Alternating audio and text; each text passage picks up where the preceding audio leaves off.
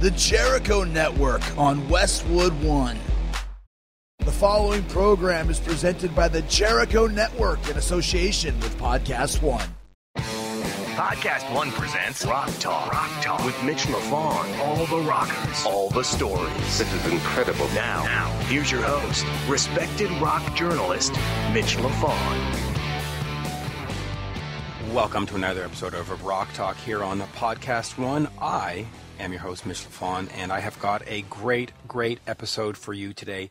Tons of guitarists from the band, well, formerly, I guess, of Megadeth. We have Marty Friedman talking about his new album, Wall of Sound, and formerly of Guns N' Roses, but currently in Art of Anarchy and Sons of Apollo, it is Ron Bumblefoot Thal talking about their new album, Psychotic Symphony, and then at the end of it, from the Sex Pistols. Huh? Come on. Megadeth, Guns N' Roses, Sex Pistols, that's a show. That's a show.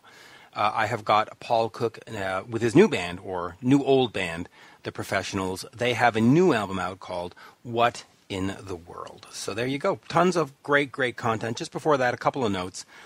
It is only October 2017, but I am declaring right here, right now, that L.A. Guns' The Missing Piece, the new album that's out on Frontiers Record, is the rock album of the year. It is absolutely wonderful.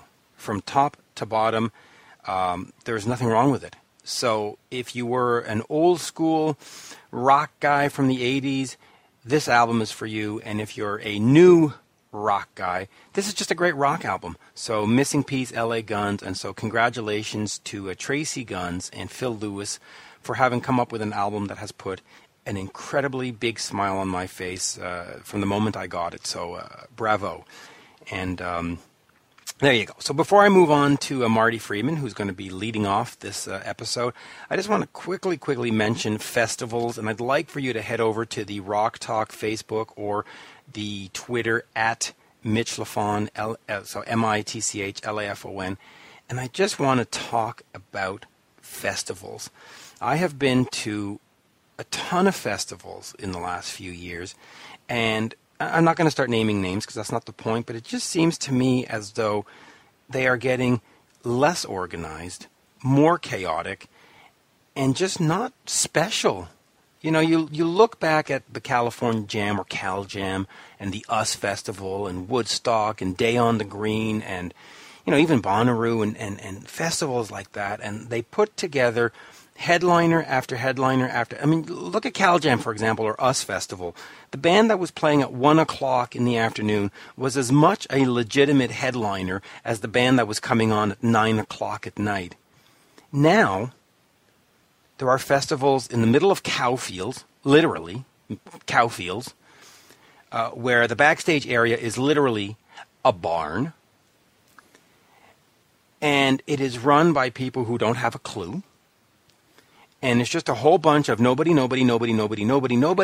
7 o'clock, sort of somebody, 8 o'clock, kind of somebody, 9 o'clock, we have sort of a kind of headliner. And I'm just baffled. I mean, what has happened?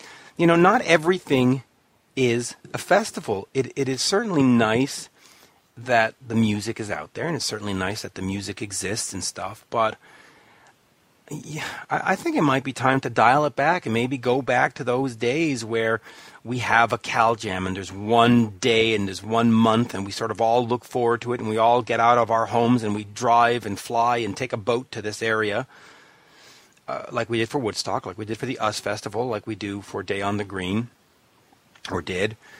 And we have festivals that have, you know, 10 legitimate headliners that start at 1 o'clock in the afternoon, run to, you know, all night, rather than there's a festival in my town, your town, the town's town, the next door town, your neighbor's town, and it just doesn't end.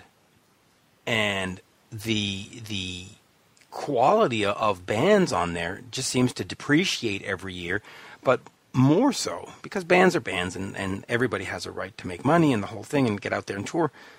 but the quality of the festivals, the organization of the festivals, the how the media is treated, the catering, the fan experience, there just really seems to be too many. So anyway, I just want to know out there, those listening, do you agree? Have we gotten to a point where there are just too many festivals? And should we really go back to maybe like there's 10 festivals in the United States and that's it? Because if you look at Europe, you know, there's Hellfest and there's Wacken and there's this and that, and they seem to really have it down to an art and a science. And when you head over to a European festival, you get an experience. I mean, you get a real legitimate experience. When you head to a festival in Vermont, for example, like I recently was in September, you get a lot of nothing. I mean, literally nothing. So, I don't know. Anyway, listen, I have this tendency to ramble, so I've rambled on too long. But just please head over to the Facebook Rock Talk with Mitch Lafon or at Twitter with Mitch Lafon and just tell me, do you think we've gotten to a point where there are just too many festivals and that anybody who throws 3 bands together now calls it a festival when it really is not? And do we need to start scaling back, or do we need to be, as fans, just more selective and say, okay, listen, this one in New York I'll go to, and this one in Pennsylvania I'll go to, but that one in whatever place where I'm not too sure about the bands, maybe I'll skip it. Anyway, all right, enough. What do you call it? Pontificating? There's a word for you. Enough pontificating. Let us get over to Marty Freeman. And we talk a lot about his new CD, Wall of Sound, and his style of playing, but we also talk about framing. We really go off on this wonderful tangent about how to frame a song, how to frame an album, how to frame a musical piece and all that. So without further ado, the one, the only, live from Japan, well, at least it was when I taped it, Marty Friedman. We are speaking with Marty Freeman. The new album is Wall of Sound. Marty, a great pleasure to talk to you. It's my pleasure talking to you, man. Yeah, so talk to me about putting together this album and going the instrumental route and then also having that one vocal track on there. Well, I never really set out to make it an instrumental or an instrumental with vocals or any kind of overly conceived idea of the whole layout of the record. I just knew that I was going to put the best material that I had on it, whether it be vocal, whether it be instrumental, and it just turned out that way. And I'm not really a big, not too knowledgeable about the genre of instrumental music. I don't know if there are rules where you need to keep it instrumental and keep vocals out of it, and I just wanted to put the best thing I could. And on my last record, Inferno, there was a couple songs with vocals on it, and it didn't seem to bother me to go between instrumental and vocals. So on Wall of Sound, we wound up with one vocal song, and I really liked the way it came out. And I don't really have a really good answer for that. You could probably edit this last boring answer. I just but you've described the creative process of as being mostly dealing with 18 months of dealing with the same music and hating it most of the time, and then so talk to me about how do you decide. You know, when you're doing a song with vocals, or you're putting together a Megadeth song or a Kiss song or whatever, you can sort of see where those parts hit. How do you decide instrumentally what makes it complete and what goes, okay, this is what I keep and this is what I have to sort of cast aside? Well, you're kind of right about hating it most of the time, but I'm usually loving it for about the first month or so. That's the thing. When you come up with something that's fresh and it's new and you like it and it's fun to play, get under your fingers and all that, and demo sounds great, you're just loving it for that first month. And what I've learned over 13 of these solo albums is if something lasts for longer than a month, then it's probably better than something that kind of loses its flavor after about a month or so. So what I did on Inferno, which really served me well, was live with the stuff for a year and a half, and I dumped so many things about halfway through the process, things I absolutely loved 2-3 months in, and worked so hard on doing so many demos of it. And then, year in, it's not as good as it was, and I want stuff that's going to last a long, long time. So it's hard to throw away your babies like that, but sometimes you got to do it for the better of the whole cause. And on Wall of Sound in particular, I knew that I was going to spend a lot of time on it, so I made sure that I didn't have any unnecessary emotional attachments to anything just because I worked really hard on the demos or whatever. You had to be super honest with it. It was great when it first came out, but it's not kicking my ass anymore. I got to start again on something else. And it's kind of like girls, Right. That honeymoon period is fantastic. And, you think it's going to be that way forever, but sometimes it is and sometimes it isn't. You want your album to be a collection of the things that really last a long time and that really still cool 8-9 months down the line. Yeah, and I do want to ask you a couple more questions about the album, but I just want to jump ahead here for a second because you have made some comments recently about Jimi Hendrix and Ace Frehley, and what I took away from the Jimi Hendrix comments were you talked about a love for Uli Jon Roth, formerly of the Scorpions, and I got an email actually from Uli this morning, and you played with him in 2008 at the Nakano Sun Plaza in Japan, in Tokyo. Right. Talk to me about that experience, because here's a guy, if I gather, was sort of somebody you looked up to, you really enjoyed his style.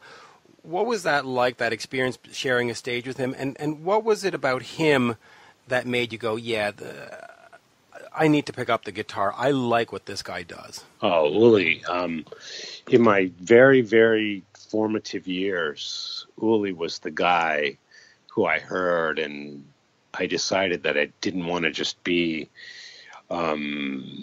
just a straight-ahead guitar player, which I was completely happy with until I heard his playing. I was in a band called Deuce with my junior high friends and high school friends, and we were kicking ass and just having a blast. We were like, little rock gods and stuff. And I thought, this is how it goes. This is great. We just have fun. And then I heard Uli, and I heard the new levels that he was taking rock guitar, and it was just speaking to me. It was making me feel different emotions than I was used to feeling. I was used to just like, yeah, kick ass, rock, which is fine. I love that. But then when I heard Uli, there was just so much more, and I'm like, wow, I owe it to myself to at least try to explore what I could possibly be capable of, and not just be another rock and roller, which was totally fine with me and totally fine even now for anybody. But when I heard Uli, I was inspired to at least experiment more with more interesting and more romantic things. Yeah, and I love Uli. I mean, he's just one of the nicest guys you could ever meet and hang around with. But the irony, though, is that Uli sort of attributes all of his guitar prowess to Jimi Hendrix. So it's sort of like, here's this guy who's one removed from Jimi, and yet you don't have that same appreciation for Jimi Hendrix, which is interesting to me. Well, I mean, this is the way it goes. I mean, you should really never pay too much attention to the personal words of your idols. And I'm saying this to the people who are fans of mine as well. I mean, because you're going to be let down, and it's not really a letdown, but here's the thing. People are people, and they all have separate experiences that shape their lives. Separate things, separate sounds, separate complete experiences. Every single guitarist that I admire so much, Uli included, is a devout Hendrix fanatic. And they just tell me how fantastic the guy is. And I just wasn't around to see that happen. I just didn't get it myself. And I respect their opinions, and I certainly respect Jimi Hendrix and his music and his legacy. And I'm just not a fan of it. It's like Coke or Pepsi. I like Coke. Someone else likes Pepsi. It's no big deal. Yeah, I agree with you on that. Now, you had the Wall of Sound tour that came through in August. Are you going to come back to North America at any point, or was this sort of like, here's this one and done, we've done this tour, and now I'm back in Japan, or where do you see the touring going? Oh, we're going to do more. I mean, I do so much things in Japan, so many things in Japan that it's really hard to get away to do like a 6-month tour of any place. So I do it kind of like in smaller doses, maybe 1 month or so at a time. On Inferno, I wound up doing 70 shows over 2 years, so it's kind of spread out. So the first run of Wall of Sound happened in August, and we're going to do some more runs over the next, few seasons. And this record is going to take a long time to get everywhere onto, but it is so important to me to play everywhere for Wall of Sound because, I say this every time, but I mean it more and more as the records come out. This is really the record I was born to make, and I really want to play it for everybody. And just seeing that reaction on people's faces when we played this stuff live in America was just mind-boggling. And I really look forward to playing in Canada with it. Yeah. Canada was one of the best shows on the Inferno tour, and everywhere. And we haven't even played in Japan yet on this stuff. So I'm really excited. We're going to do more American stuff. We're going to do South America, hopefully Europe as well. And it's going to be a long tour with, a lot of breaks in it. But my fans have been patient with me so far, so I really appreciate that. Yeah, they really have. Now, another person that I had a conversation with today is a guy named Dean Castronovo, who, of course, played on some of the Cacophony stuff. And, by the way, he says to say hello to you. You talked to him today? How cool is that? Yeah, Dean and I text each other almost every day. I love Dean. He's just a great guy. Great guy. Fantastic, yeah. And so he wishes you well, and he says to say hello. And I wish him well as well, yes, absolutely. But talk to me about this Cacophony band. Here you are in a band with Jason Becker, and at the time, you were sort of both hotshot guitarists that hadn't established themselves fully yet. Talk to me about how you sort of made room for each other on those albums and how you decided who played what, and why not just say, hey, you go do your thing and I'll go do my thing? How did this band get together where these two guys were just, it's like having two lead guitarists, right? So just talk to me about that band. And, of course, Jason. Well, we love Jason. Jason, of course, is my complete inspiration to wake up every morning. He's just the ultimate guy, and not just a guitarist, not just a musician, just the ultimate guy and role model. But when I first met him, I didn't want anything to do with the guy. I'll tell you, I was planning to do my own solo record. I was planning to make the quintessential debut solo album of my career. I was about 80% done with it, writing the demos and preparing to go in the studio. And then all of a sudden, Mike Varney from Shrapnel Records says, dude, you got to check out this 16-year-old guitar player. He's really good. I'm like, whatever. Yeah, whatever. Great. Let me hear it. So he sends me a tape of this guy, and I'm like, yeah, he's pretty good. And that was the end of it, I thought. And then Mike says, why don't you get together with this guy and just see what he's all about? I'm like, dude, I was like totally busy in my own thing, and I couldn't have possibly cared less about another guitar player. Plus, Varney's always playing me every single guitar player he'd ever heard over the phone. And it was just like, I was kind of humoring Varney because I just wanted to make sure my record went off without a hitch. I really didn't want to know about any other guitar player at all. But I just wanted to make sure my record got done, and Varney was holding the key to that, as I was like borderline homeless at the time. So I didn't want to ruffle any feathers. So all right, like send the guy over to my house. So Jason comes to my house, my apartment in downtown San Francisco, and the second he walks in, I just fell in love with this guy. Just absolutely the nicest guy you ever met, like totally non-guitar player-ish. He comes in, and we have like little practice amps, and we're jamming in my apartment. He's really, really, really good. And, he still had not developed the musicality that he eventually would develop, but he was so incredibly dexterous and so quick to pick up on things. Like we would do these little jams, and I would show him things that I was working on, and he could get it under his fingers kind of right away. And my stuff is like far from orthodox. Even then, it was really, really unorthodox.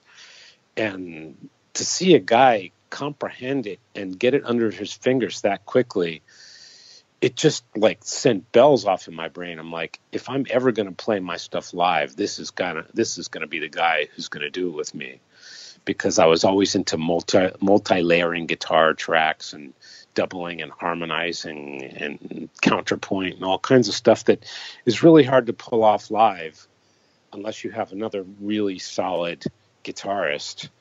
And solid in my case meaning who can relate to some pretty unorthodox things. And Jason was just picking up on it left and right. And his personality was just so sweet. It's like I really just had a change of thought. I was so dedicated to making my solo record. But when I started hanging with Jason, I'm like, we could do this together and we could do this live. And if anybody I would want to do it with, it would be this guy. And so I scrapped my solo record, and I found places to put Jason in on the first Cacophony record. I found little things that he did on his demo, a couple things I really liked, and we drew from those things, and I gave him some spots to show his playing off. And he learned all of my stuff that I'd done previous to that to make the record. And so he did a lot of recording on the record. But to be honest, he really didn't come into his own until after that record, because now he had an album under his belt, and he started writing like wildfire and really, really developed his own musical sense a lot more directly after that, and on his first solo record and the second Cacophony record. But I just fell in love with the guy from day one, and nothing has changed since. Yeah, Jason's absolutely wonderful. I gotta love that guy. When we look back at your career, going back to the days of Deuce and Hawaii and stuff, we're looking at almost 40 years of career. You're looking 80, 81, something like that. Those 9 years, though, in Megadeth, are the ones that are sort of the most notable. Talk to me if you can, or if you can sort of, give me a resume of what those 9 years meant to you, and why do you think fans sort of, out of all the time you've put out there, those are the ones where they say, yeah, that's his career, that's the special stuff. What was we're not going to go there. We're not going to talk about that at all. Okay. Okay. Yeah. Okay. Well, then let me move on to Mike Varney. You brought him up a couple of times. He, of course, is the head of Shrapnel Records. Talk to me about the importance to the scene of Shrapnel Records, because this is sort of the one label that has given guitarists and instrumentalists a voice and a platform. Geffen Records and MCA aren't really signing these kinds, but here's Mark Varney and Shrapnel. Just talk to me about his importance and just sort of creating this scene. I never considered myself part of any scene like that, and I never really. The only time I hear about it is kind of lateral, like when people talk about it in the way you're talking about it. I just kind of always did my thing, and I guess other people did their thing. But the thing about Varney was, like you said, he gave a lot of people a chance to at least put their music out when Geffen and MCA type of labels would not even have heard of it. And that just, it points to Mike Varney's like love of what he does. And he just did it for a love of his own, the music, that whatever music he loved, if he loved it, he wanted to help the person doing it. And not necessarily for the biggest commercial gains, obviously, but he was also a smart businessman, and he knew how to make a business out of what he loved. And I have ultimate respect for that. And he certainly, put my records out at a time, well, any time. There's never a time for that kind of uncommercial music. So, I think a lot of people owe a lot to him. And aside from the record label, he was always very instrumental, no pun intended, in hooking up people with other musicians to further their careers. And he was the go-to guy, when anybody needed a guitar player. Varney knows everybody. So, I can't even begin to tell you how many people's careers were positively affected by him. So I think he's a great guy. Yeah, he really is. Japan. Years ago, you pack up and move to Japan. What was it about that country that you fell in love with, and what was it like for you to sort of set up and establish a life there? Because it's one thing to be a tourist, but it's a very different thing to sort of say, I'm taking everything and I'm heading over the pond. What was that like? Yeah, I mean, it's insane, really. It's really quite insane. But what can you say? Sometimes if you're an artist, and I really don't like that term, but it's a little bit more appropriate than musician in a lot of cases, you have to follow your muse, which is another terrible cliche, which I also hate to use, but I can't think of anything better.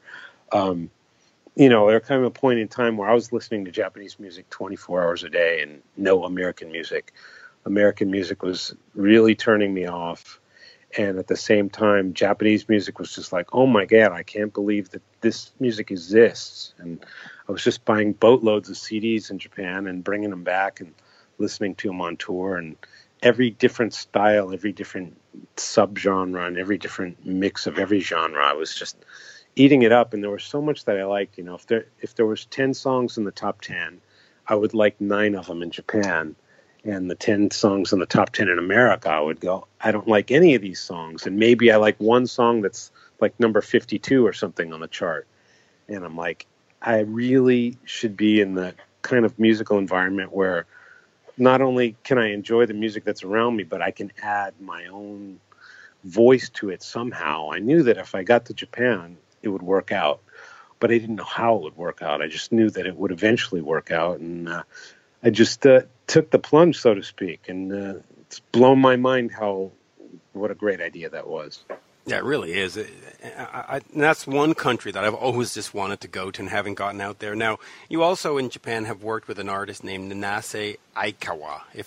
Yes. And excuse my ability to pronounce names. It's all right. But she's, of course, known for J-pop. Right. Talk to me about that scene, because that is so far removed from heavy metal and some of the guitaring you're known for. Just talk to me about getting into that frame of mind and working with her, and what that offers as a challenge for you musically. Because to plug in and turn up a Marshall is one thing, but to create J-pop, I would assume, very different. It's totally different. Icon Nanase was the first J-pop Japanese music scene artist that I actually collaborated with over here, and I joined her band pretty much as soon as I got over here, which blew my mind, because for years before, in the late 90s, I was just blasting her CDs on the tour bus and the airplane and in my car. I was just one of her biggest fans. I got to Japan. Next thing I know, I'm in her band. So I was just on cloud 9. And, the thing about J-pop that a lot of people outside of Japan don't understand is it's not a sonic sound. J-pop can include metal that's heavier than Cannibal Corpse or something like that. J-pop can also include music that is lighter than, who's light over there? I don't know, Adele, something like that. Yeah. I don't know. It can include Selena everything. Gomez, right? It's not a sound. In American music, like the sound of heavy metal is characterized by distorted guitars and heavy drums and stuff like that, and no keyboards and stuff like that. And R&B sounds like R&B, rap sounds like rap. It's a sonic description. J-pop is kind of encompassing the types of melodies that involves, and the types of melodies can be interpreted in a very heavy, dark, gruesome manner, or they can be just the ultimately pop and light manner, and it's still J-pop. So sometimes J-pop can be very, very heavy, and that's the thing that a lot of people don't understand. And in Aikawa Nanase's music, when I first got here, one of the things she liked about me was she had just heard my latest album at the time, Music for Speeding, and there was a lot of kind of heavy stuff in there, but the melodies were kind of copacetic with what Japanese people would relate to, and those are very strong, kind of melancholy melodies, and that's what she picked up on. And so having me join her band kind of added an edge of heaviness to her music, and also allowed me to kind of inject my sound into the Japanese music scene as a beginner, so to speak. And that was really what got me my start over here. And we did some albums and touring, and a lot of touring, big tours, 25-show tour in Japan, which is unheard of for an international band, but sometimes domestic bands do that kind of long tour in Japan. And she got my feet wet over here, and it was really a great start. Yeah, and I'm glad that you mentioned that it's heavier, because I buy all my CDs from Japan, and I'm always on the Japanese websites, and so I see a lot of J-pop stuff, and all the imagery that seems to be associated, just to me, just based on the imagery, was that it was very sort of fluffy and sort of, Tiffany, Debbie Gibson-ish, and I'm glad that you corrected me on that, because... Yeah, I mean, it's so true. But even when stuff is really fluffy and candy girl pop, there's going to be a couple songs on that album that are likely done by someone who is super deep, heavy metal. That's the thing. Like, the artist overall may have this kind of cutesy image, but within that, there's an interpretation of super heavy stuff. And that's something that's very taboo in America. I mean, whenever it happens, like if some kind of a pop singer does like a heavy metal type of song, it's so half-assed. I mean, I'm sure you know what I'm talking about. Oh yeah, absolutely. And it's like this is our little heavy metal song. But over here, when the same candy pop artist goes for like a heavy metal song, they really do it. And that's what I love about that. I mean, it's not like a love of a genre by itself. It's a love of the interpretation of doing something super heavy, super danceable, super poppy. Whatever image they want to go for the song, they don't let the genre define them as an artist. What defines them as the artist is the content of the music, not necessarily the sonic interpretation. Yeah, you're very right about that. I've seen artists over here do that, and it's just so disingenuous. You just go, oh, come on now. Who is this for? Your Hawaii, Vixen, and Deuce albums have been announced to be re-released through No Remorse Records. Were you aware of that? And if so, how do you look back at those albums from your early part of your career? I've signed so many bootlegs over the years of all that stuff that it really blows my mind that people have this stuff, and I'm flattered, of course, but embarrassed at the same time. It's a very strange feeling, but not with the Deuce stuff, though. The Deuce was my first band, and I have very, very wonderful memories of that whole thing. And I often get people asking me to release that stuff, and I'm just not interested in it, getting involved in that at all. There's so many bootlegs out there, and I'm not. But I'm still very good friends with the guitar player, singer of Deuce, Tom Gaddis, and he told me that someone he knew wanted to release it and asked for my blessing. And I'm like, if you're into it, I'm into it, because we're just like still very, very close. And so I don't really know much about it, but it's interesting. The Deuce stuff is a very important part of my, whatever. I still love it, and I love the guys in the band very much. Yeah, and I'll finish on this because we're running out of time. But from those days to now, Wall of Sound, how do you see yourself in terms of a guitarist? How have you matured? How have you gotten better, if that's the right term? But just how do you sort of see that 40-year career as a guitarist? do you cringe at the early stuff and say I've got it now, or are you always like, no, the next album's going to be the one?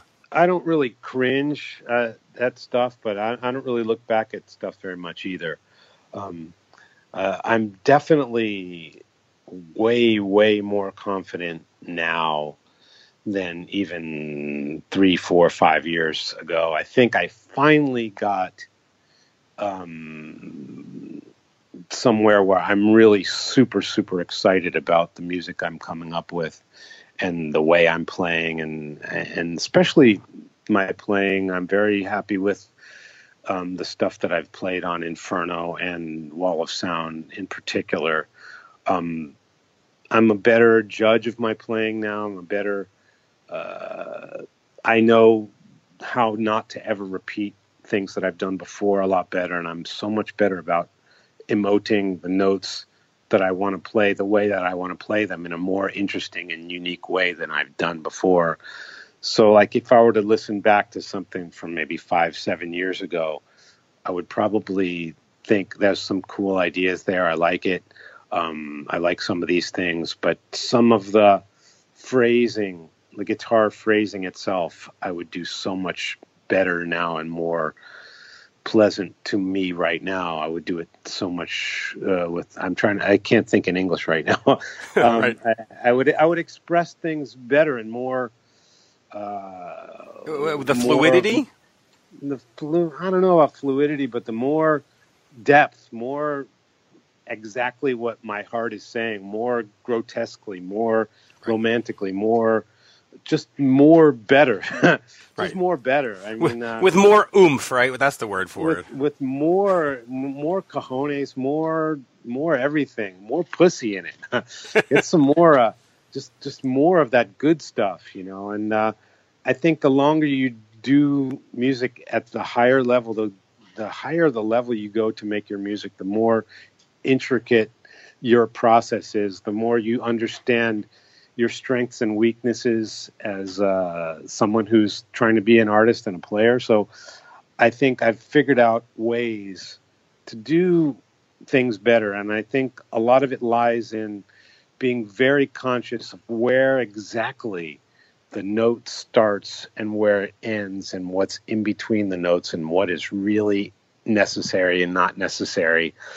And those tiny details, all piled up into a mountain of tiny details, create something better as a solo guitarist, as a lead guitarist, for anybody, not just myself. I mean, the space between notes, or the lack of space between notes, the whole concept is lost on a younger version of myself and probably many other people. But nothing stands out more to me now than what happens between the notes and what notes should and shouldn't be there. And it all comes clear. The more you play at a higher pressure level, the more, you know, the really important things come clear to you. And I'm very fortunate that, fog has constantly been lifted and I just see things clearer every single day. I'm so fortunate about that. And it shows on Wall of Sound, and I'm really, really pleased with the playing on that. And I cannot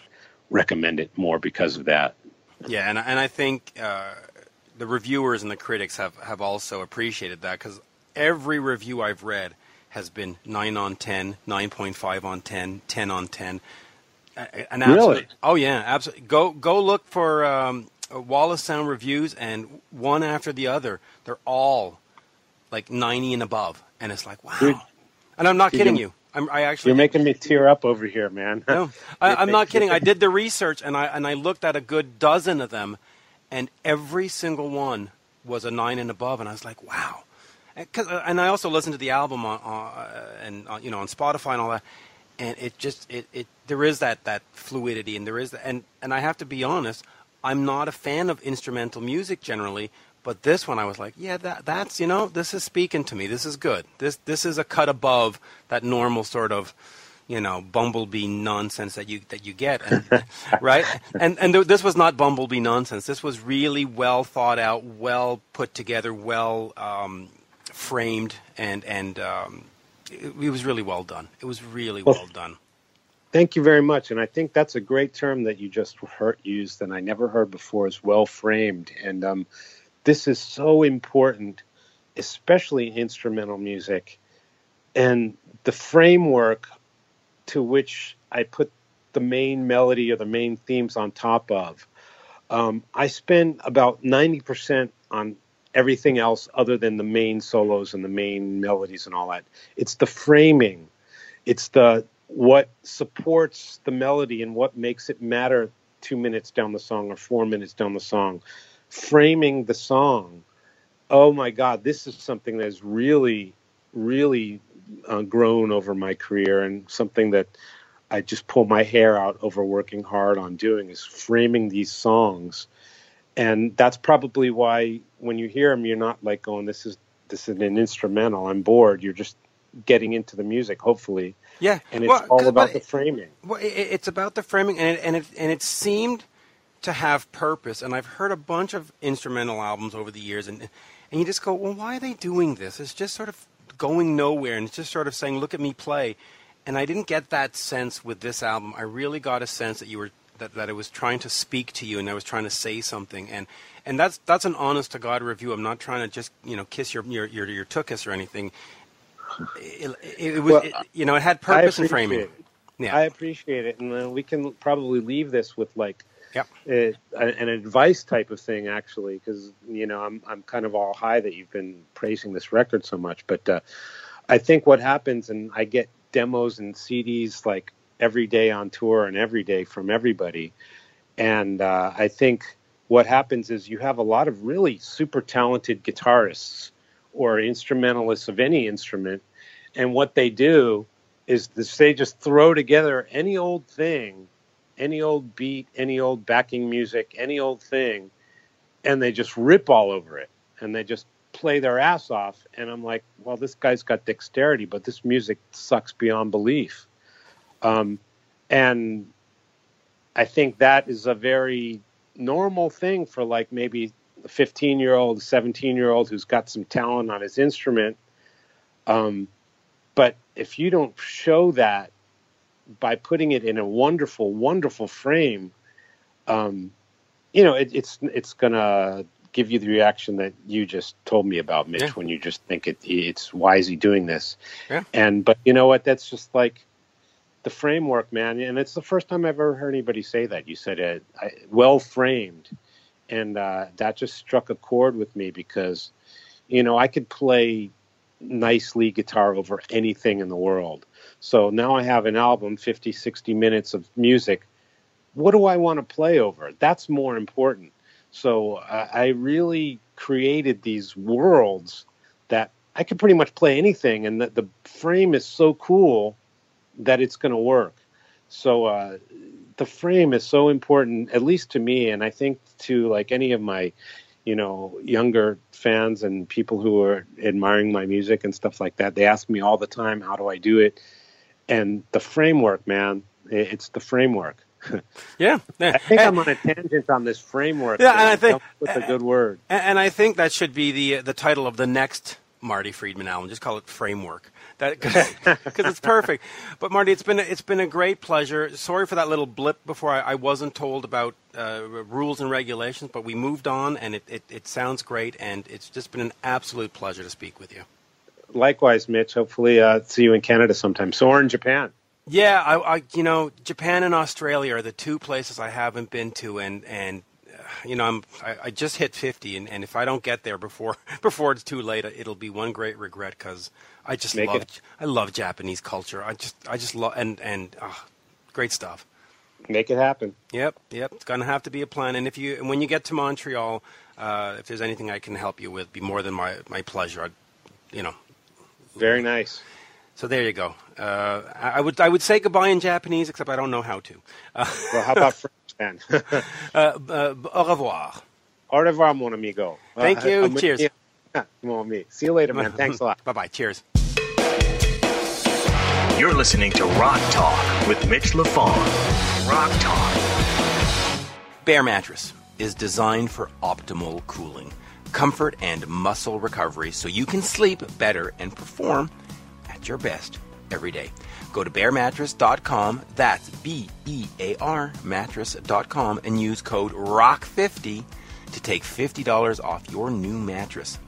The Bear mattress uses eco-friendly materials and was developed with insights from sleep experts, professional athletes, and engineers to create a super comfortable and supportive sleep that is up to 7 times cooler than traditional foam mattresses. The Bear mattress uses FDA-determined Sealant textile technology so your body can recover faster, sleep better, and improve performance. Buying a mattress in a store can cost thousands of dollars, but Bear mattress starts at just $500, and every size is under $1,000. The Bear mattress is made in the USA, sold online, and ships free right to your doorsteps, making it easy and convenient for you, my loyal, wonderful listeners. Buying a Bear mattress online is completely risk-free with a 100-night in-home trial. You get 100 nights to try out the mattress, and if you don't love it, they'll pick it up and refund you 100% of your money. That's right, 100 nights absolutely risk-free with no hidden charges or fees. Named the best mattress for active lifestyles by Gear Patrol, go to Bear Mattress, that's B-E-A-R mattress.com today and use promo code ROCK50 for $50 off your purchase. And tell them Mitch sent you. That'll always get you an extra something. Pretty sure. The Serial Killer Podcast, hosted by me, Thomas Warburg Thune, is the podcast dedicated to serial killers, who they were, what they did, and how.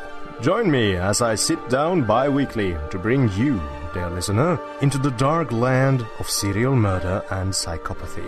The show goes into graphic detail on the most infamous and lesser-known serial killers from around the world, with each episode covering one unique serial killer. So far, the show has covered serial killer superstars such as BTK, Jeffrey Dahmer, and the Yorkshire Ripper, and lesser-known killers such as Elias Abuelazam and Anatoly Onoprienko. Be advised, this show is not for children as it takes you deep into the twisted world of ultimate evil. You can find me exclusively at podcastone.com or on the new Podcast One app. Also, don't forget to rate and review on Apple Podcasts. Now back to Rock Talk with Mitch LaFon. Welcome back to Rock Talk. A big thank you to Marty Friedman for that great conversation. And, of course, do check out his album, Wall of Sound. But now let us move on. And I won't give you the same long speech about festivals and all that, so let's get right into this here. We are going to talk to Ron Bumblefoot Thal. I have known Ron for many, many years. He, in fact, participated on my Kiss tribute album, A World with Heroes, that raised money for a hospice in my town locally here in Montreal. And so a big thank you to Ron for having done that. And so we've had a lot of conversations. The last interview that we did that wasn't featured here, we spoke a little bit about guns, but we tried to deviate away from it and stay away. And so this time we get a little guns mention in there, but we really focus on Psychotic Symphony, their new album, with Sons of Apollo. And you've heard about it before because I had Jeff Scott Soto on, who sings on the project.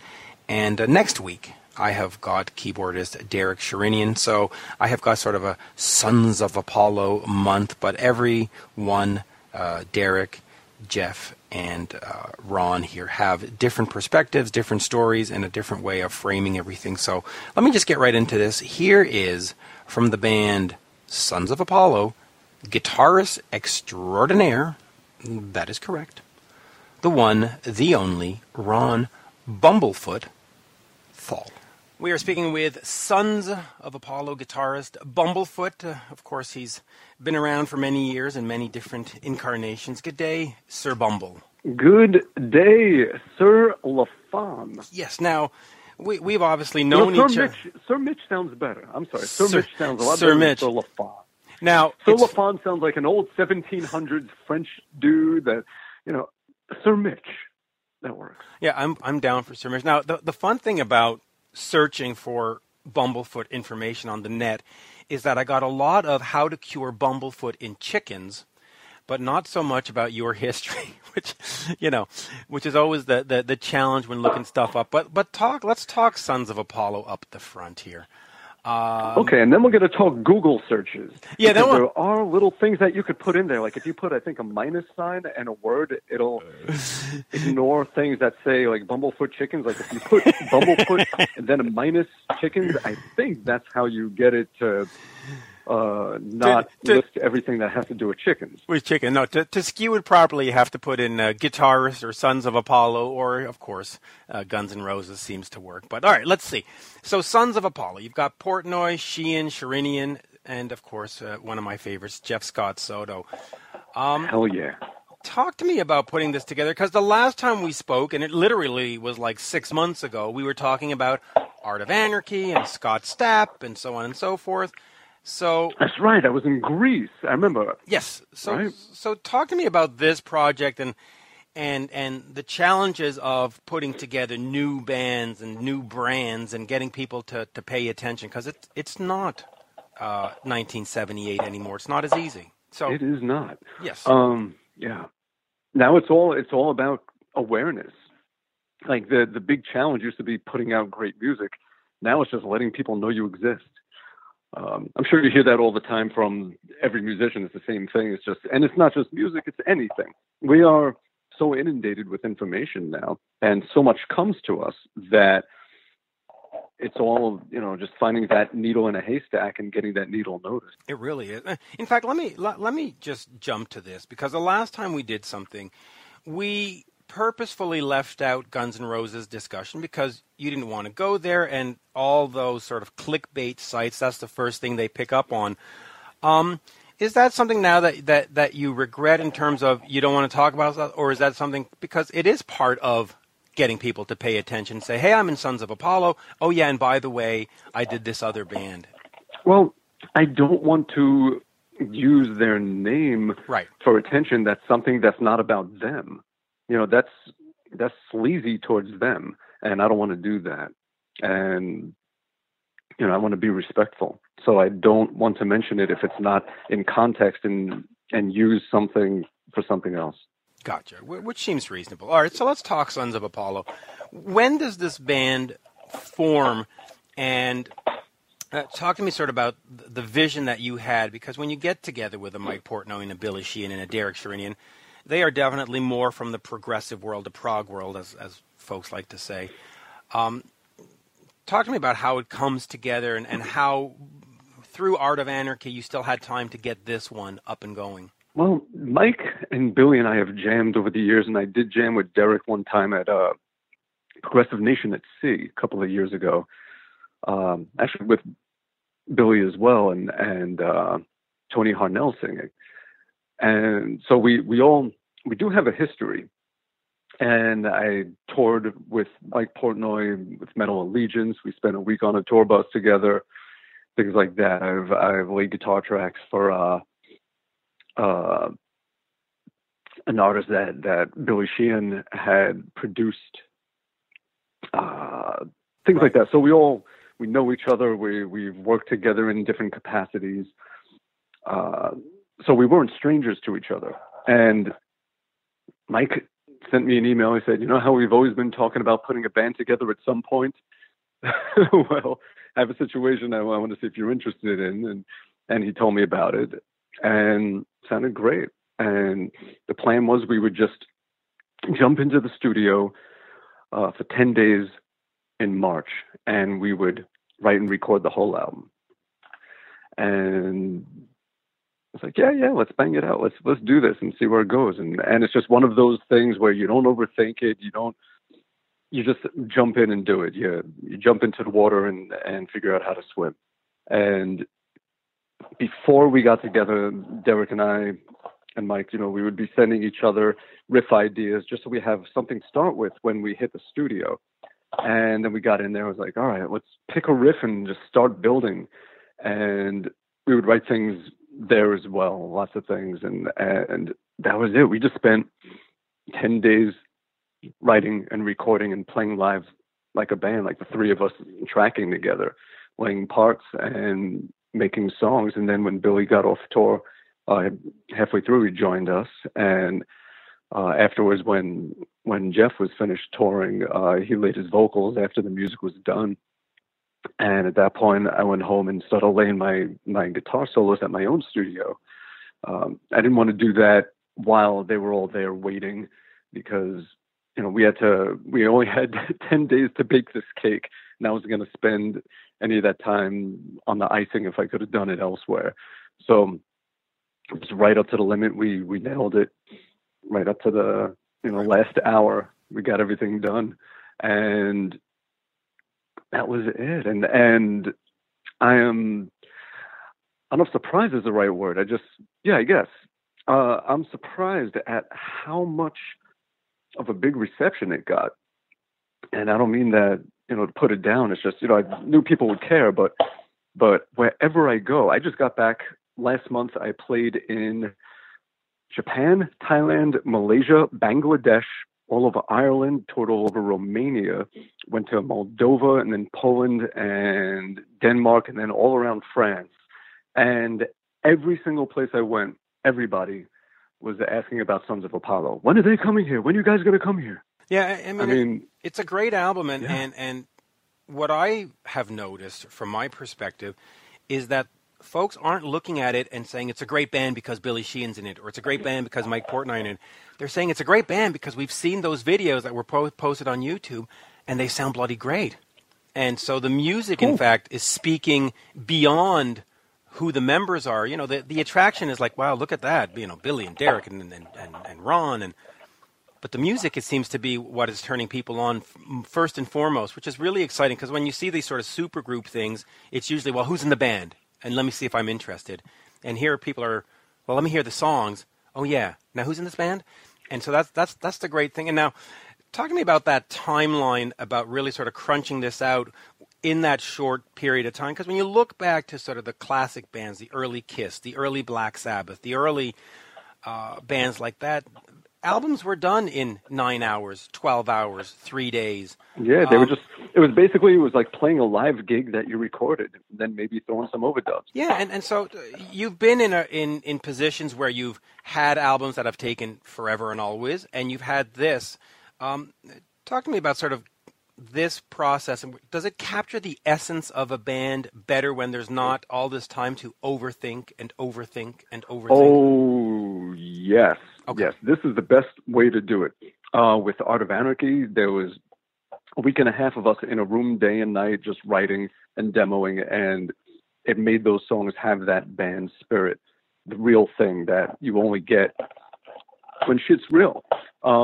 With an album I did before that in France, it was me and John Jorgensen and Paul Persone, a great French artist, and Robin Ford. And we made an album together called Paul Persone and the Lost in Paris Blues Band.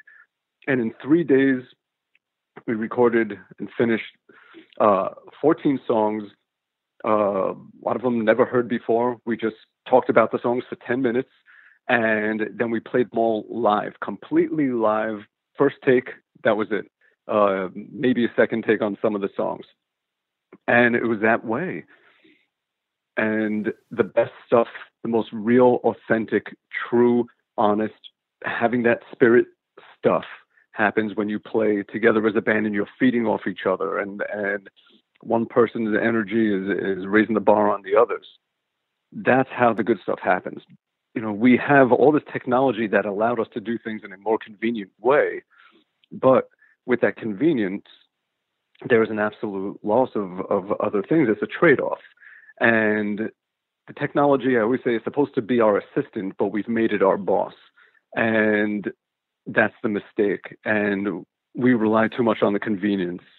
We should all, as bands, get in a room and do it for real. And that's what's going to start making masterpieces and things that truly touch people. And when we just allow ourselves to be human and real, and just because we can perfect I shouldn't even say perfect. Just because we can quantize something exactly on the grid, that doesn't make it right. You know, if we did that to John Bonham, no one would give a shit about him. Correct. You know, if we quantized his kick and snare and everything else, and then used drum replacement software to get a different, you know, that same old shitty cardboardy sound, there would be no John Bonham. Nobody would know his name, and nobody would care, and nobody would care about Led Zeppelin, because a good band starts with a good drummer. Yeah, and if you look back at the ones I cited, the early Kiss and the early Black Sabbath, part of their charm are those, you know, missed notes or those, you know, beats out of sequence. Like, if you were to go fix all of that, do you know how stale Paranoid as an album would sound? And that's yeah, that's the problem with today's music, is that we've made generally music has become more disposable because it doesn't have that human imperfection that makes it beautiful and that gives it character, and it's something that we can relate to and feel touched by. Well, it loses its soul. So now, so talk to me about where you're going, because when you look at the band and you see Billy Sheehan, he's on tour with Mr. Big, and you see Derek Sherinian, who's got Black Country Communion, and of course Jeff's got his Retribution album that he's going to go work in the clubs and stuff too. What is sort of the plan for this band? Is this like we just sort of book, you know, finish 2017 and 2018 is Sons of Apollo, don't book anything? Or is this one of these where that's you just... the plan. Okay, that's the plan. So it's not one of these where you sort of fit it in between everybody's 87 schedules. No, we all talked about this, and starting with the Cruise to the Edge that we'll be playing in early February. After that, it's supposed to be all Sons of Apollo. I mean, maybe there'll be breaks in there when we can do other things, but really the focus needs to be Sons of Apollo, where we get out there and play everywhere and just turn the thing into a really solid touring machine. Now, for you, is this a band that you really want to get out there, and then in 10 years we'll do another interview about the fourth album? Or is this like, okay, we've made this one album, we're going to book 2018, and now my commitment's done, I can go back to being Ron the solo artist or Ron the Art of Anarchy guy? What's sort of your aspirations for this as a project? I don't know. You just got to see where it goes. Like, if this thing does well and is really making people happy, then of course I want to give it a lot of priority. And will I have the itch that's not scratched for producing other bands or making some horror movie soundtrack or doing more solo stuff, doing more music camps and you know, doing more Bumblefoot tours and all of that? Yeah, that's going to happen. That's always going to happen. But just making it all work. There's always a way. There's always a way. There's, you know, because we all have other things. So I'm sure that if we were touring nonstop, at some point we would all want to take a break to do our other things, because every single one of us has other things that we want to give proper attention to. So that's the tricky thing about a band like this, is that you have 5 guys that have all these other things going on. So it can make it, it can make it challenging to juggle. But as long as everyone commits when they're supposed to commit and everyone is in agreement on the schedule, then it could be a very powerful. Now it'll be great. Let me talk about Psychotic Symphony and musical direction. Now, I'm going to quote this. This comes from the Prog Report, which is a site that talks about prog, and it says, "Imagine a prog metal missile pointed with mathematical accuracy nearing the end of its journey to hit a target, because that is precisely what happens. It is a musical explosion of atomic proportions," which I'm sure is exactly what you set out to make. So they didn't like it. No, they loved it, but talk to me about this because of the pedigree in the band.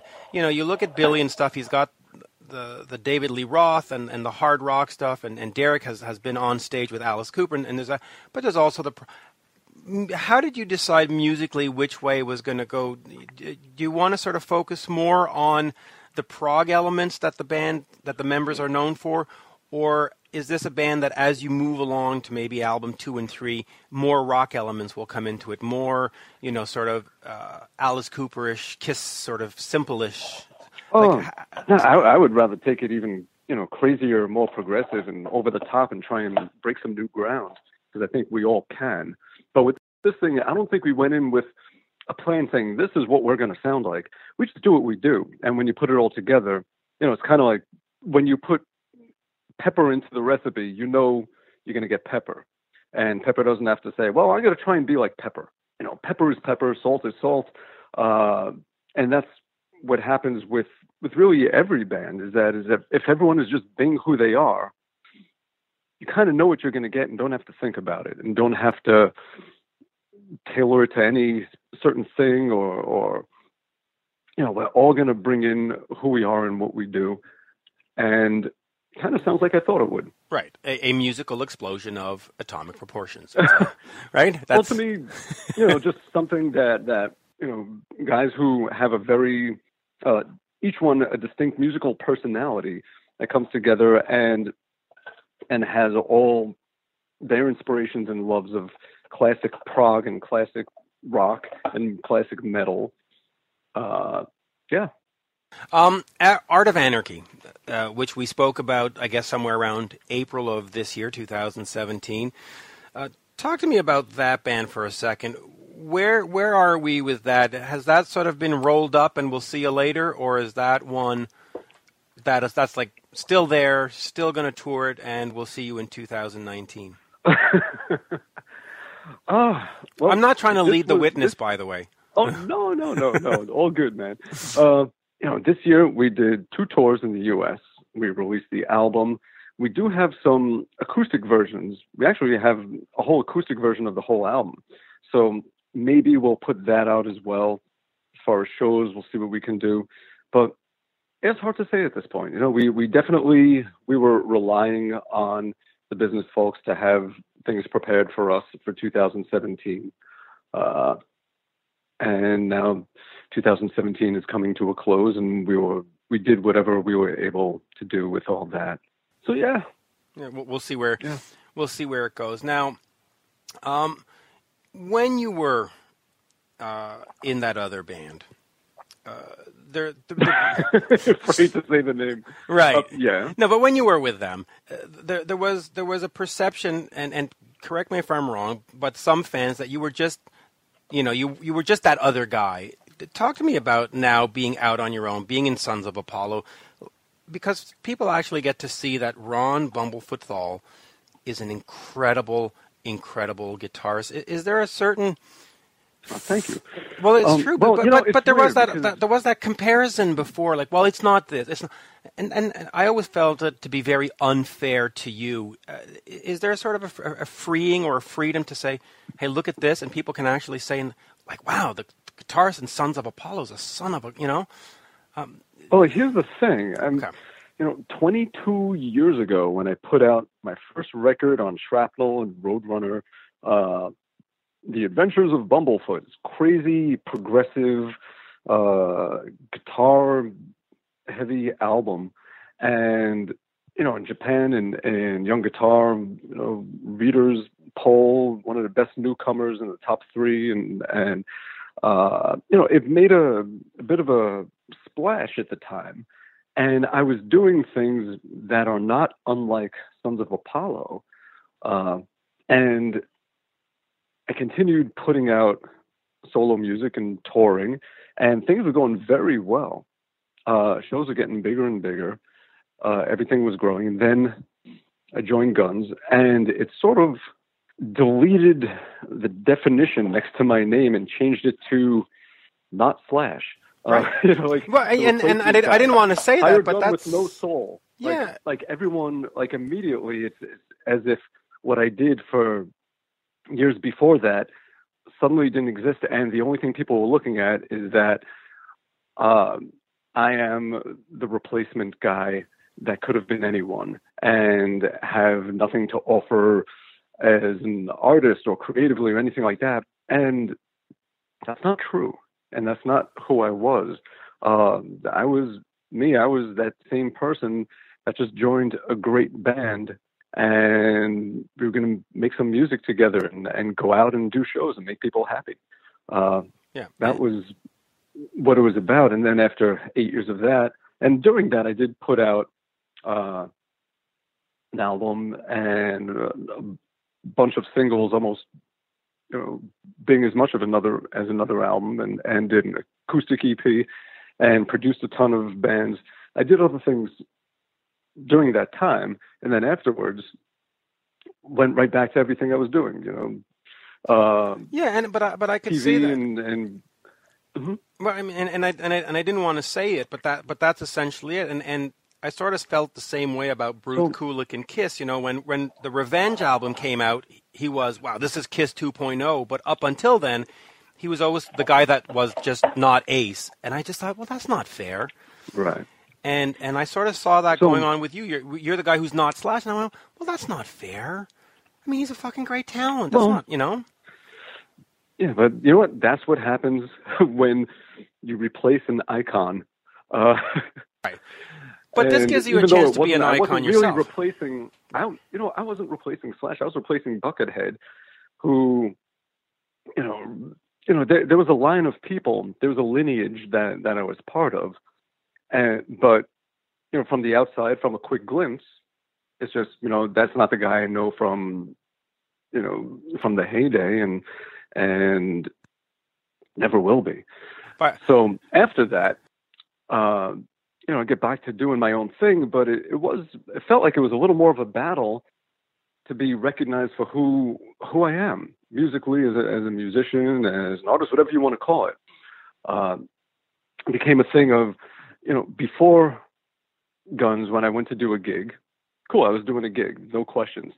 Afterwards, I went to do a gig, and promoters were like, well, what's he going to do? Just play guitar parts to Guns N' Roses songs? And the booking agent would be like, no, he has 20 years of music, and like, have you watched that metal show? Yeah. It's like, well, that's one of his songs that they used as a theme. There's a big following here and there, and it all just sort of dwindled, like by not nurturing the solo thing and not keeping that the primary focus of who I was, it withered.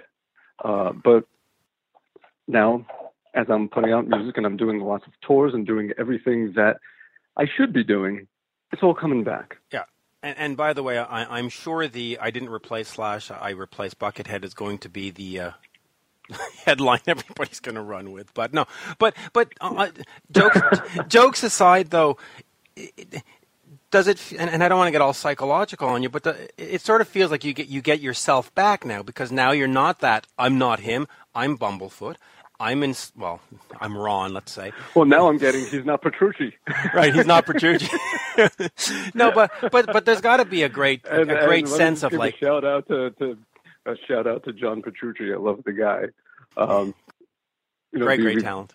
We've kind of known each other for many years. He's actually said some very kind things about me back when I was just kind of up and coming years ago. And if I'm going to be compared to anyone, that's best of the best. That's a good one. Cool. But is there sort of a renewed sense of self, without getting all psychological, that like, hey, people are coming to this band to see Ron Thal. They're not coming to see the guy who's not this or who's not that, who's not. It's got to be nice to just be, hey, it's me, it's my band, these are my songs, these are my riffs. There's got to be a great sense of. Well, it takes some of the baggage away. I mean, having that with my own thing, having that with Art of Anarchy, having that even with Fragile Immortals, when it was with DMC and Rob Dukes and Rob Machete, or and of course with this as well. It's that was a type of baggage that came with it, that it would have been nice if it wasn't there. Yeah, it really would have. And enjoy what was happening. and But I think part of it is now I'm playing my own. I'm playing songs that I was part of writing and recording and part of creating. So that makes a difference to people.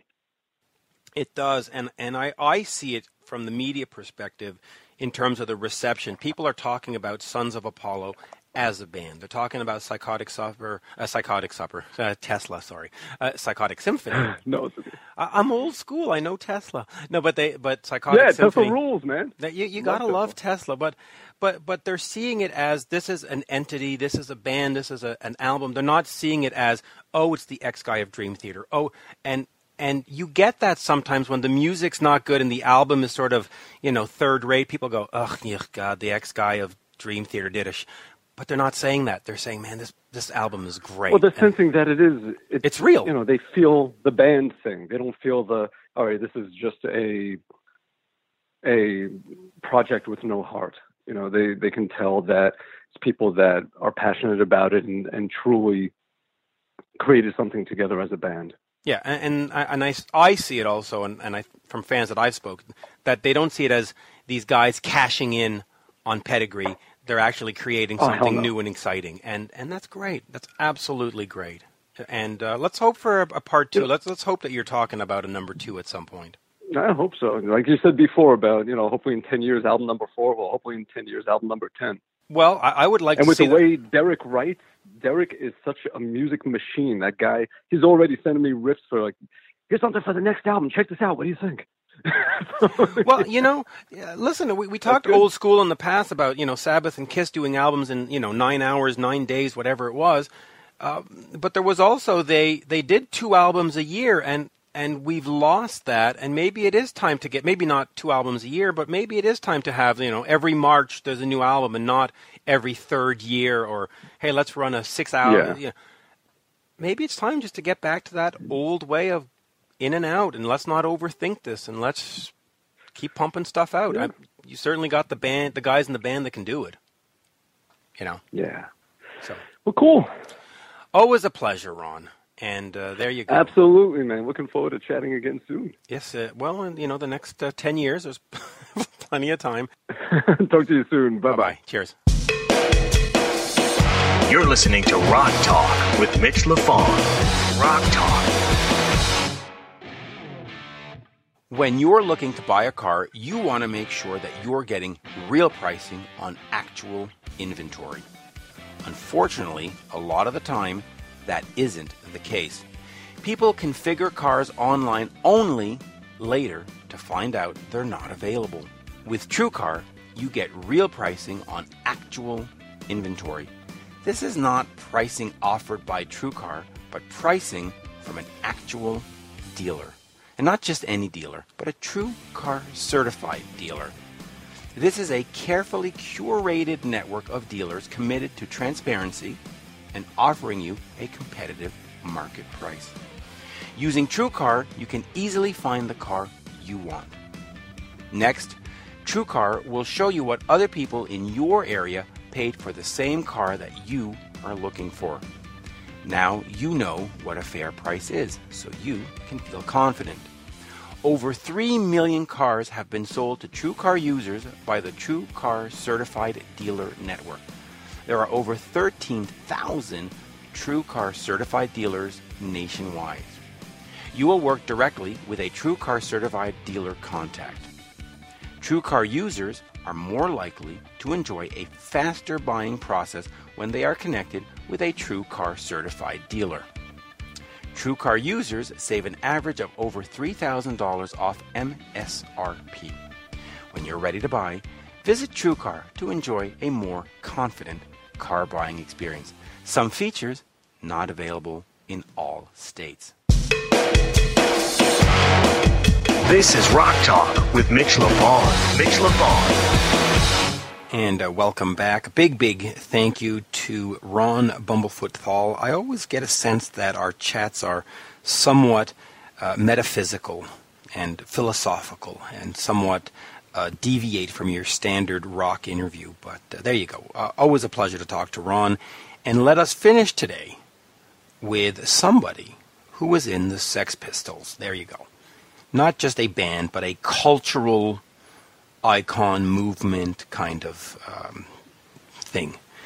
So we talked to Paul Cook. He is back with The Professionals, and it is sort of a new band, but really is an old band, but there's some new members, so it's not really old, but it's not really new. But anyway, the Professionals are back, and I also talked to Tom Spencer, who is in the band, and bonus points for having put me on speakerphone, because nothing says good times like an interview on speakerphone. But anyway, here is from the Sex Pistols, The Professionals, Paul Cook, and of course, Tom Spencer. Enjoy. We are speaking to Tom Spencer and Paul Cook of the band The Professionals. Pleasure, gentlemen. Nice to have you. Thank you. Yes. Let me get started here with just the band itself. You know, it was sort of, it formed out of the ashes of the Sex Pistols, and here we are in 2017. The new album is What in the World? Sort of talk to me about getting the band up and active and going, and, you know, what's sort of the plan? Well, this is Tom speaking here. This is what me and Paul met playing as guests for Ginger Wildheart at a show at, I think, the Town and Country Club in London, the Forum, and we kind of hit it off, really, doing a guest spot there. And then we're from the same, Paul's from the same area as my grandparents, from the same bit of town, and we just got met every now and again down the pub. And then when they were talking about getting the Professionals back together, there was at that point Steve Jones was going to be ideally tempted over, so they asked me if I'd come and cover rehearsals on guitar and vocals until they got him to come over. And then over time, it kind of became apparent Steve was not travelling anywhere. And by that time, the band had started sounding good, and we were happy, and it became the thing it is now. Yeah, talk to me a little bit, before we get too deep into Professionals, just working with Ginger of the Wild Hearts, because in North America, he is incredibly overlooked, and yet he's probably one of the best songwriters that England has ever produced. And I mean that seriously, not facetiously. He just writes wonderful, wonderful stuff, right? Yeah, he's a very talented man. I love the Wild Hearts; they're great. Yeah. So say about him, I'm surprised he hasn't made it big in America. Well, things are very influenced by the Professionals, though. He loves the Professionals. Yeah, exactly. He loves the Professionals. Yeah. So let me ask Paul. Paul, for you, what was it like to get the Professionals back up and running after all these years? Well, to start with, it was just a bit of fun. Okay. I was working with Paul Myers, the bass player, playing with a guy called Vic Goddard from Subway Sex. I don't know if you're aware of those bands, but I've been playing with Paul. Yep. And then Ray was around, Ray McVeigh, the original guitarist, and we just started saying, let's have a little get-together to see what happens, and it was sounding good. And then that's where Tom came into it. He said, well, obviously we need a singer, and this was all just for fun until we got it up and running, and we took it a bit more serious then once we realised, we'd done a gig at the 100 Club, which went really well, and we was getting some real good feedback from people about the Professionals. I didn't realise how kind of influential we were, really, with a lot of other bands around that time, around the same sort of ilk in music, and then that was it. And then we fell out with Ray, the guitarist, unfortunately. Steve, like Tom told you, Steve was no way he was going to do it, so that's where all the guests came into play when we were recording the album, because Ray was no longer involved. Talk to me about some of those guests, because you have influenced a whole generation of musicians, including Duff McKagan from Guns N' Roses, and you've got Phil Collen from Def Leppard. You, of course, did Man Rays with Phil. But talk to me about having them guest, and what do they add to What in the World? Well, I just got, there was like I say, Situation Vacant on the guitar, and I thought, well, this is an excellent opportunity to get some friends involved. And I got the address book out and started phoning people, and they were all very enthusiastic, which was great. I mean, I had to persevere a little bit with some people, and it took a while, but all those guys, what you said, were like fans of the Professionals, like Billy Duffy and Duff and Phil Collins, and there's Mick Jones is on there as well. And so it sort of evolved like that, really, and it was such a great way to do things. And they all brought their own different flavour to each song, I think, in a lead guitar sense. I mean, basically it is a, heavy, poppy, rocky album, guitar-wise, which is pretty basic standard. But they all brought something along on the lead breaks and stuff like that, which was great. And I think that we recorded everything as a 3-piece to put the songs down, and then you kind of need another personality on those tracks. I could have played the lead guitar here, there, and everywhere, but there was enough of me singing and doing all the kind of rhythm guitars and bits and pieces, and it was great to get someone else in. And one of the guys we got in was Chris McCormack from Three Colours Red and Grand Theft Auto and all that sort of stuff, and he's now become our live guitarist, or fourth member now. So that was good coming out of it. Yeah. So let me ask this to you, Tom. You're coming into a band that had a pedigree, and people had a certain expectation. What is it like for you coming in? Do you sort of say, okay, Paul, tell me what to do and I'll just do it? Or do you say, hey, let's try to make this a band. Let's try to make it something fresh. How do you approach it in terms of, inserting yourself in the project and then also saying, well, listen, there's a history here. Let me not get too cocky here. Yeah, of course, but the whole thing, as Paul said, it evolved as a gradual process from a bit of fun at rehearsals leading up to that first gig, and then the reaction was good. So with a good reaction, my confidence grew, and I knew I was doing it right. The boys in the band had more faith that I could do what I do. So gradually, a working relationship develops, and then we realised that ultimately, to take this new lineup seriously, we needed a product, i.e. the record, and that's when me and Paul sat down and started writing. And that's another relationship that has to develop over time, because you have to bare your soul when you write with someone, and it's very personal. It's you have to be not afraid to say the wrong thing. So again, my confidence has grown through that kind of working development.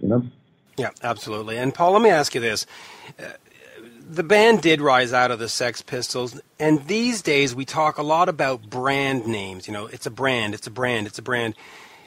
If you had to redo it, would you have just continued on as the Sex Pistols and gotten a new frontman, or was becoming the Professionals something very important to establish your own thing and your own sound? No, we couldn't have carried on getting another frontman after the Pistols, not after the amazing personality and ego that is John Lydon. No one else would have came near it. And this is how Steve ended up on singing, really. He didn't really want to sing and play guitar. He just wanted to be a guitarist again, but we couldn't find anyone who could be a good frontman, and this is where Steve came involved with the singing. He still doesn't like. We tried to get him to sing on a couple of tracks, but he didn't want to do that. Don't you think also the Great Rock and Roll Swindle, the sort of silly thing and stuff, was possibly a forerunner for the Professionals, wasn't it? Cause right. Yeah, maybe sorry, it's me interviewing Paul now. We came out of the ashes of the Pistols, obviously, but it didn't last too long with the Professionals. Again, we imploded. There was a lot of trouble, and which is why I like what we're doing at the moment. I feel really happy with it. We've got 2 new members, and it's like a new lineup. It's a new Professionals. We've got a new album, so we're not wallowing in the past there, going back and trying to recreate anything. It's exciting. Yeah, it really is. If you can, Paul, talk to me a little bit about Man Rays. I actually had purchased both those albums. I'm a big fan of Simon Laffey. Had done, of course, Girl with Phil Lewis and Phil Collin. What is the status sort of that band? Is that sort of done and everybody's moved on, or do we see another Man Rays album down the road? I think that's done and dusted, really. We always had trouble with Man Rays because once we got an album done and done a couple of gigs, Phil was always off on the road with Def Leppard came calling, so it was really difficult for us. But we did get 2 albums together, and I think the problem was, it was a new entity, totally new for everyone. I think in retrospect, they could have been Phil Collins solo albums, really. We would have got a bit more attention. But no one really wanted to know, although, like I say, we made a couple of great albums, which was a shame. We played to gigs and no one was. It was disheartening. No one was turning up, and Phil was off on tour again. And then all took a back step and so on. So that's what happened, really. That was the end of that. Good to play on the Professionals album, though, indirectly, didn't it? Yeah, I mean, Phil, even though he's in, people might find it strange, he's playing with us. He's such a great guitarist, and he's a real punk rock fan, Phil. Yeah, he really is. As Joe is from Def Leppard as well, and that's why he wanted me to play with him, I think, because he really appreciated what I was doing, and he plays on a couple of tracks on the album, and it's fantastic. Yeah, the only problem is I've got to learn his parts to play them live. Do you know what I mean? Yeah, I mean, Phil, it's hard to recreate the attack that Phil gets on a guitar because he uses those metal guitar picks, and that's a real barn burner to try to copy. I did. If I had metal picks, I'd just carve through my strings because I kind of bash the guitar about. But no, he's just great, and also, but he played down sort of for his kind of ability. So there's a song called "Let Go" where he does the intro, and it's kind of pure Johnny Thunders. It's not like his stuff he does on Def Leppard. He was on fire. He loved it because it was really punky up front. It's totally different to what he plays with Def Leppard, and he was loving it. Did he take the top off to record it? No, he didn't. Amazing. No, I told him to leave the top on. No nipples. Okay. Yeah, and I know he's been wanting to do that sort of a more punky thing. Recently, I sat down with Noel E. Monk to talk about his new Van Halen book, but we also talked about his time with the Sex Pistols. Talk to me a little bit about that American tour, the 12-day tour. It's become not just a tour, but it's become sort of lore or mythical in a sense. Legendary tour.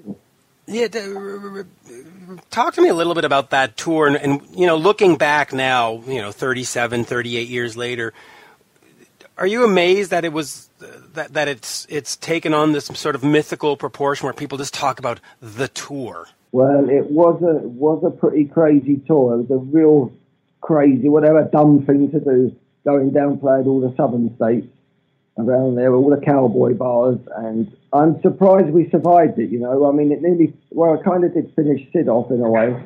It was so extreme, and if you looked at clips of film on there, I mean, it's madness. We've got police on the side of the stage with guns looking at us, and all sorts of things being thrown at us from the rednecks down there and cowboys, and oh my God, it was like I say, I don't know how we survived it really. I mean, and Noel Monk done a book, right? Did he document all this? I think, yeah. So I can remember a little bit about it, but he's probably you get more of what was going on from him, really. And we had these Vietnam veterans looking after us because Walder Brothers, who got our visas for us, didn't want to fuck up, and the band was disintegrating at the time. It was a lot to take on for a bunch of 21-year-old kids, especially all the publicity that preceded our visit there, all the negative publicity and stuff like that. It was mad. It was absolutely mad. I can imagine. Never mind the Bullocks. This album, again, has taken on mythical proportions. Talk to me about putting that album together, and did you think that would have such an impact, not just musically, but on an entire generation and culturally? Because it really was, it's a cultural icon, never mind the Bullocks. Yeah, I mean, when we got the band together, we definitely wanted to shake things up a bit. We didn't realise how much we would shake things up. We definitely wanted to change things, but there was no big plan or manifesto. Things happened kind of naturally. One thing led to another. But the great thing about it is that we made a great album out of it. We made sure we got a great producer to do it, which is Chris Thomas. He produced a lot of rock music records and loads of stuff with the Beatles and things. He was a great producer, and like you say, it still sounds great now. That's why we done it. It stands the test of time. And but no, we didn't realise the impact we were going to have culturally and and musically on a whole generation. Really, well, it influenced me. My old man bought it, and when I was 10 years old or so, my dad bought it. He was a musician. He didn't like it. He gave it to me, and that totally affected my grabbing a guitar. So right. There's me. Now I'm here. See, great. Yeah. It influenced people right across the spectrum as well. It wasn't just music. It was, it was writers. It was artists. It was all sorts of people were inspired by the simple message of just get out there and do it yourself. If you don't like what's going on, and there was all, like you say, it influenced a lot of people right across the spectrum, really. Oh, yeah, I mean, it really was.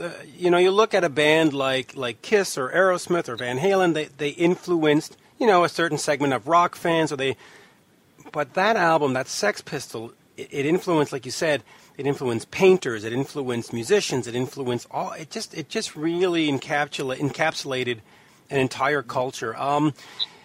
As we move forward with the Professionals, you're going to be doing a couple of gigs in England at the end of the month.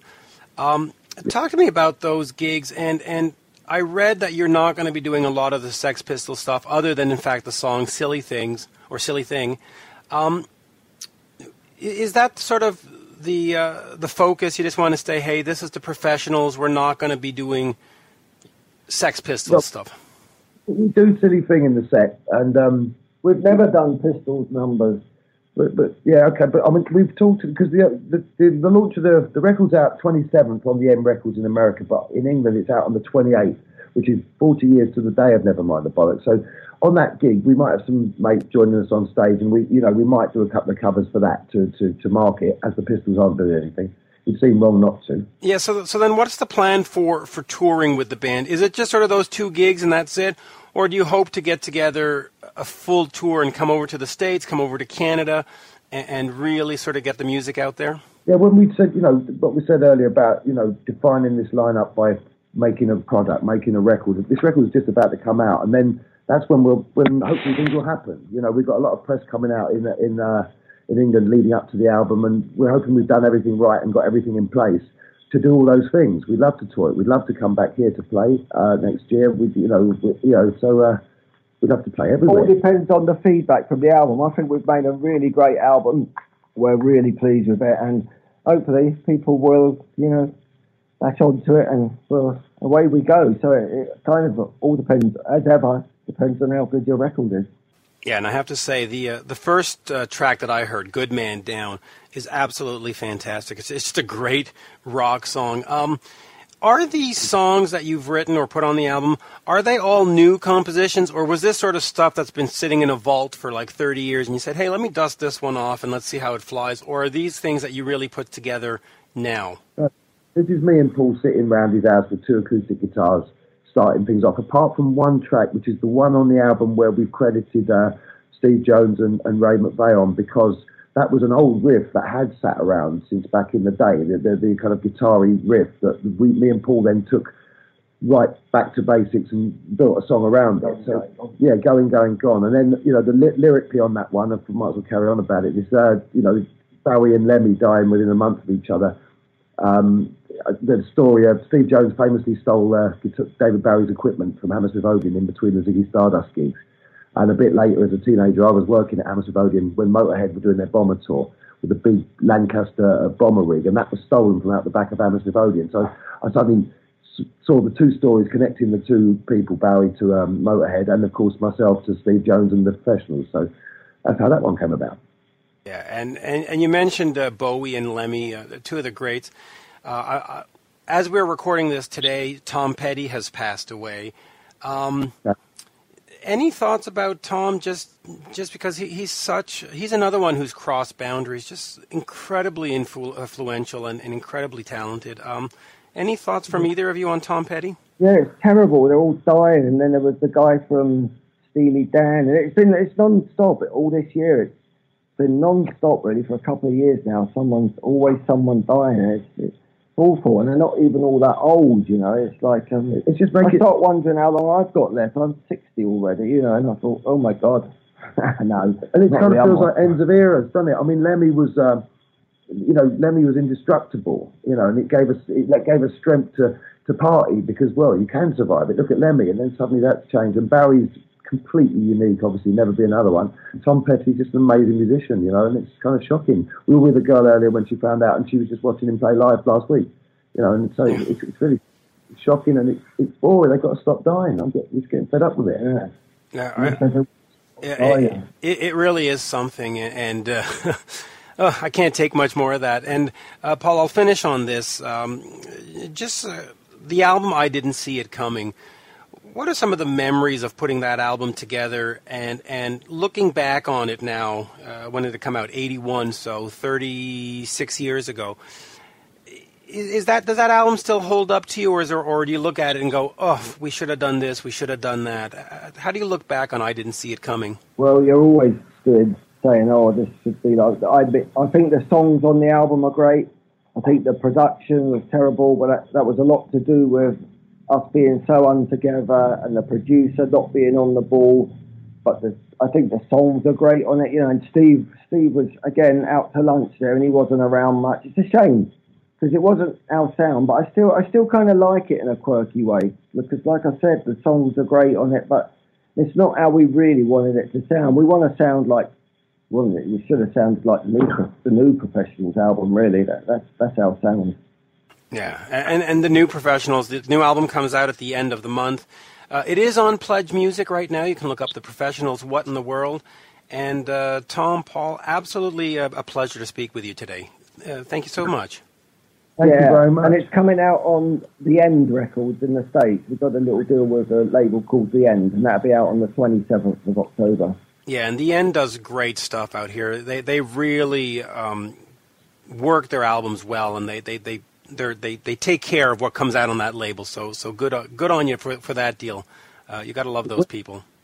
Yeah, we're in New York for 5 days, and they're working us hard. They're running us around, which is great. It shows that they mean what they say. Yeah, great. Yeah, and you got to love that. Thank you, boys. Thank you, gentlemen.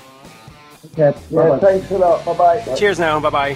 Download new episodes of Rock Talk with Mitch LaFon every Monday at Podcast One and on the Podcast One app, or you can subscribe at iTunes. And don't forget to rate, review, and share.